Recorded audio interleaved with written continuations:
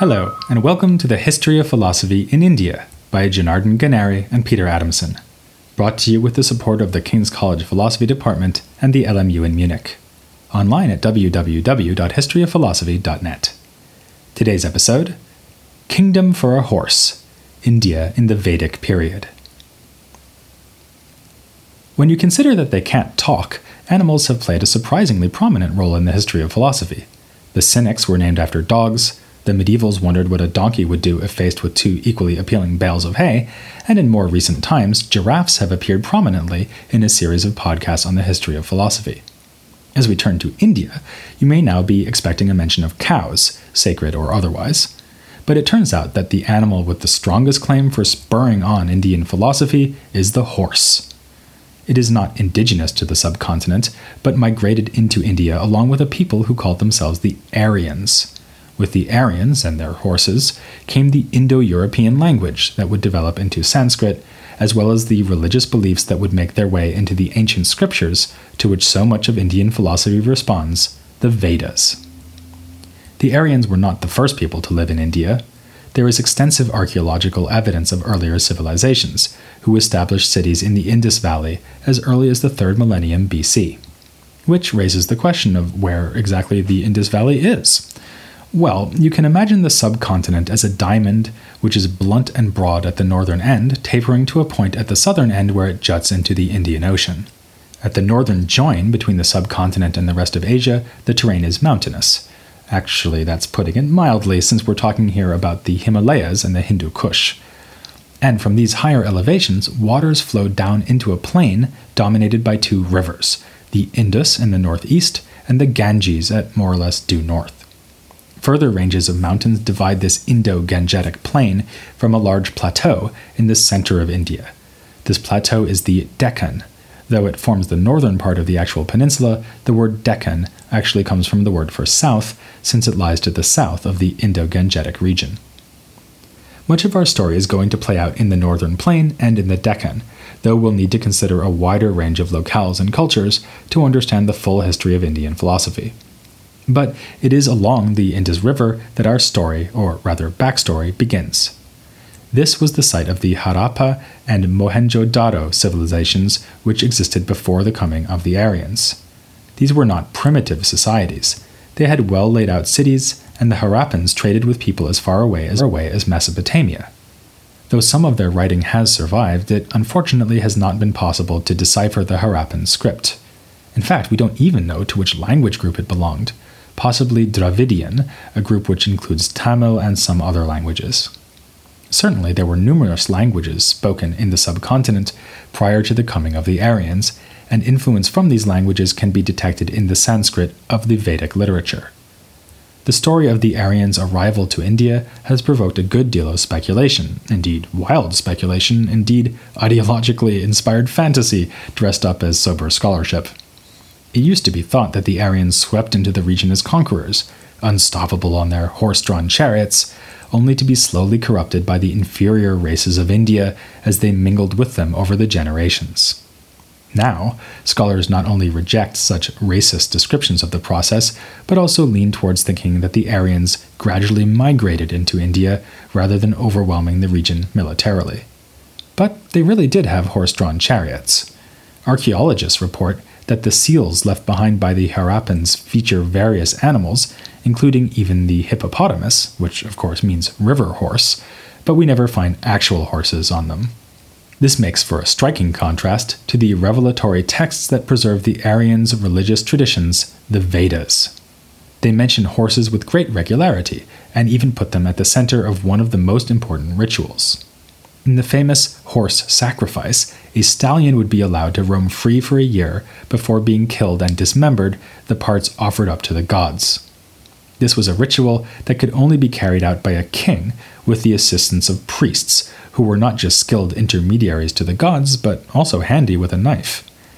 The oldest of the Vedas is the Rig Veda, dating from around 1200 BC, and it contains a description of the horse sacrifice, which includes instructions aimed at the priest.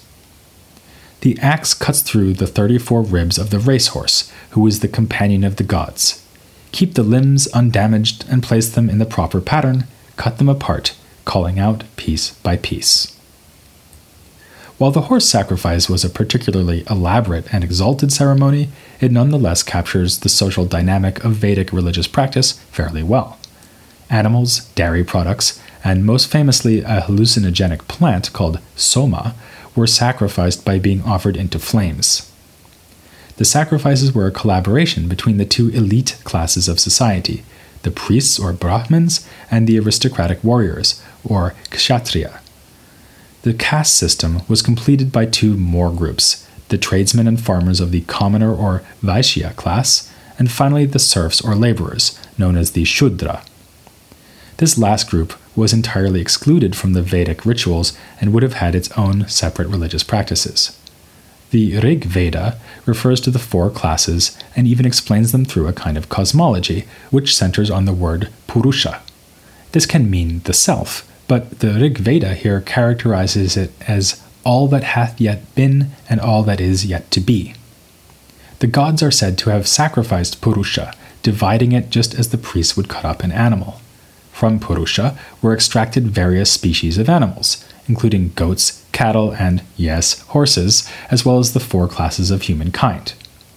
When they divided Purusha, how many portions did they make? What do they call his mouth, his arms? What do they call his thighs and feet? The priest was his mouth, of both his arms was the warrior made. His thighs became the commoner, from his feet the laborer was produced. With all this talk of archaeology, migrations, economic stratification, religion, and horses, you may have the mounting feeling that you're listening to a history podcast instead of a history of philosophy podcast. But with this passage, we have arrived at central themes of Vedic thought, themes with far-reaching philosophical implications. The beginning of the passage equates Purusha with all things. The later texts known as the Upanishads will build on this and similar suggestions in the Vedas to argue that a knowledge of the self, Purusha or Atman, is tantamount to a knowledge of the whole world. But the Rig Veda isn't simply saying that there is an ultimate unity between the self and the universe. It suggests that reality can be divided into natural parts, much like a skillfully butchered sacrificial animal. In our passage, this becomes a kind of justification for the class system of Vedic society. Obviously, this looks to our eyes like a self-serving account, representing as it does the interests of the Brahmin and Kshatriya classes, the very people who carried out and benefited from the sacrifices described in Vedic literature. But there's more here than the cynical rationalization of an elitist culture. Again and again, the Vedas and Upanishads draw systematic parallels between the parts of human or animal bodies and the parts of the universe. At the risk of beating a dead horse, let's consider another example featuring the Aryans' favorite animal. The very beginning of the Brihadaranyaka, or Great Forest Upanishad, consists of an extended analogy or even identification between the parts of a sacrificial horse and the parts of the cosmos. The head of the horse is the dawn, its body is the year, its back the sky, its feet the days and nights, its bones the stars, its flesh the clouds, and so on. The passage concludes, "When it yawns, lightning flashes. When it shakes itself, it thunders, and when it urinates, it rains. Its neighing is speech itself." The Upanishads tell us that when we understand the parts and powers of horses and humans, we travel a path from microcosm to macrocosm. Studying the structure of animals and humans is a way, even the way, to uncover the hidden structure of all things. The priest himself is a paradigm case. We read somewhat later in the first section of the Great Forest Upanishad that he is Brahman personified, a whole world in himself.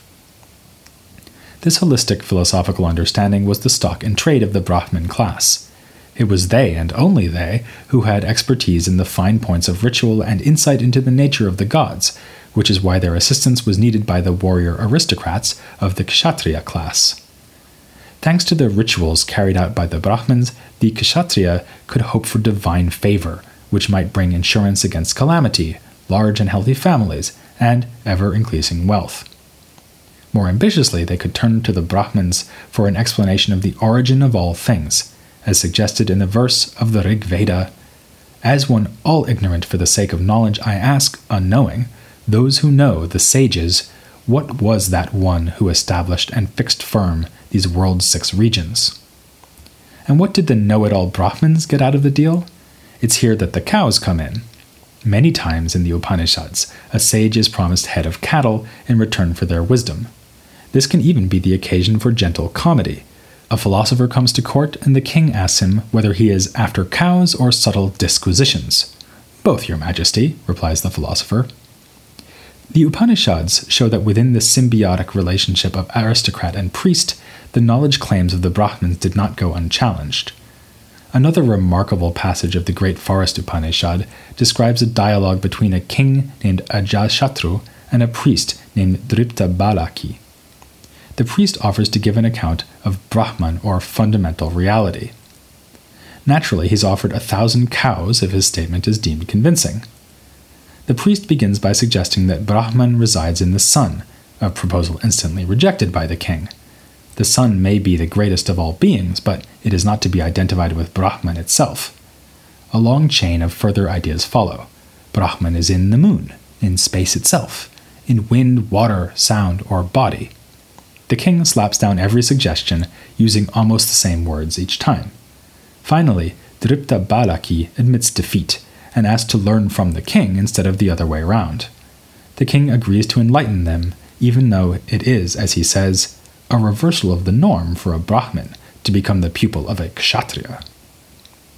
If this seems a rather heavy-handed way of hinting that the Brahmins might have something to learn from the Kshatriyas, it was as nothing compared to the challenges that emerged around the 5th century BC. This was the age of the Buddha and of Mahavira. The tradition of thought he founded, Jainism, takes its name from Mahavira's epithet Jina, meaning conqueror. It's significant that both Buddha and Mahavira came from among the Kshatriya aristocracy rather than the priestly Brahmin class. Both abandoned their wealth to lead lives of ascetic restraint, already an implicit criticism of the literal and spiritual economy that lay at the heart of the Brahminical tradition. Sometimes the criticism was more explicit. Buddhists and Jainas increasingly raised doubts about the efficacy of Vedic rituals, and the very possibility of attaining the kind of understanding claimed by the Brahmins.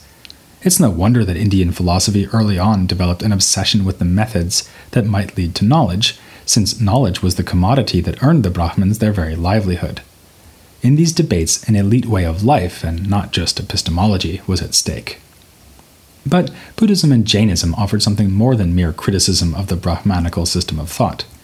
Indeed, they promised their followers something that could not be achieved through any ritual: liberation. The classic texts of Brahmanical culture already allude to one of the beliefs we associate most readily with the Indian tradition: the cycle of reincarnation. In an oft-quoted passage of the Bhagavad Gita, we read, "As a man casts off his worn-out clothes and takes on new ones, so does the self cast off its worn-out bodies and enter new ones." Rather than being relieved at the prospect of returning again and again to bodily existence instead of dying outright, Indian thinkers often set as their goal a liberation or escape from the relentless cycle. Consistently with the exaltation of knowledge, so typical of Vedic literature, one of the later Upanishads states, "When a man has understanding, is mindful and always pure, he reaches that final step from which he is not reborn again." The Buddhists and Jainas duly offered their own versions of liberation, with the Buddhists subjecting to a radical critique the very idea of a self or soul that could pass from one body to another. From what's been said so far, you may have the impression that these dissenting schools were insurgents against the elite, a kind of living rebuke to the religious beliefs and power structures of ancient India. But, of course, Buddhism would itself develop into a major world religion, and this process already began in antiquity. The Buddhists may have been dismissive of the rituals outlined in the Vedas, but they had their own alternate forms of religious observance. For instance, different burial practices than those used in the Vedic tradition. As for the socio-economic position of the Buddhists and Jainas, it did not take long for the elites to adopt, if not co-opt, the new teachings. We see this with the rulers of the powerful Mauryan Empire, which held much of the territory of the subcontinent in the period around the 3rd century BC. It was founded in 321 BC by Chandragupta Maurya, who expanded his initial territory in part by taking advantage of the power vacuum that resulted when the conquering armies of Alexander the Great pulled out of northwestern India. King Chandragupta had a Brahmin advisor named Kautilya, who is said to be the author of a political treatise called the Artha Shastra. We'll be considering it in a future episode. With this dynasty, we see that the dissenters' ideas too could appeal to the ruling class that had sought wisdom from the Brahmins for so many generations. It is said that Chandragupta himself abdicated his kingship after becoming an adherent of Jainism. We have much more evidence concerning the intellectual allegiance of Chandragupta's grandson, Ashoka. Appalled by the violence he had witnessed in a military campaign against the region of Kalinga, Ashoka sought to wield his royal power in a fashion consistent with Buddhist teachings. His armies would not make war, except in self-defense, and as ruler he would look to the welfare of all his subjects. Ashoka had inscriptions erected around his empire in a variety of languages. His edicts were even translated into Greek and Aramaic for the northwestern regions. This is just one example of the interpenetration of Greek and Indian culture in the generations following Alexander's conquests. During the Hellenistic period, the Bactrian ruler Demetrius extended his rule into the Punjab and Indus Valley. Tradition records that another Greek king, Menander, converted to Buddhism. A supposed dialogue between this king and a Buddhist teacher named Nagasena survives as the so-called Questions of Menander. Again, we'll return to this text in a future episode. But before getting into the Buddhist and Jaina traditions and their critique of Brahmanical culture, we need first to understand better what they were criticizing. This means first and foremost understanding the Upanishads, works that set out to expound the meaning of the Vedic texts and the rituals they described. Devised over the course of many generations, they are monuments of world literature and foundational texts of the Hindu religion. And of course, they are full of philosophical material, which is sometimes suggestive and metaphorical, sometimes frankly argumentative and disputatious. So, we assume that even wild horses couldn't drag you away from listening to the next installment in which we'll begin to tackle the Upanishads here on The History of Philosophy in India.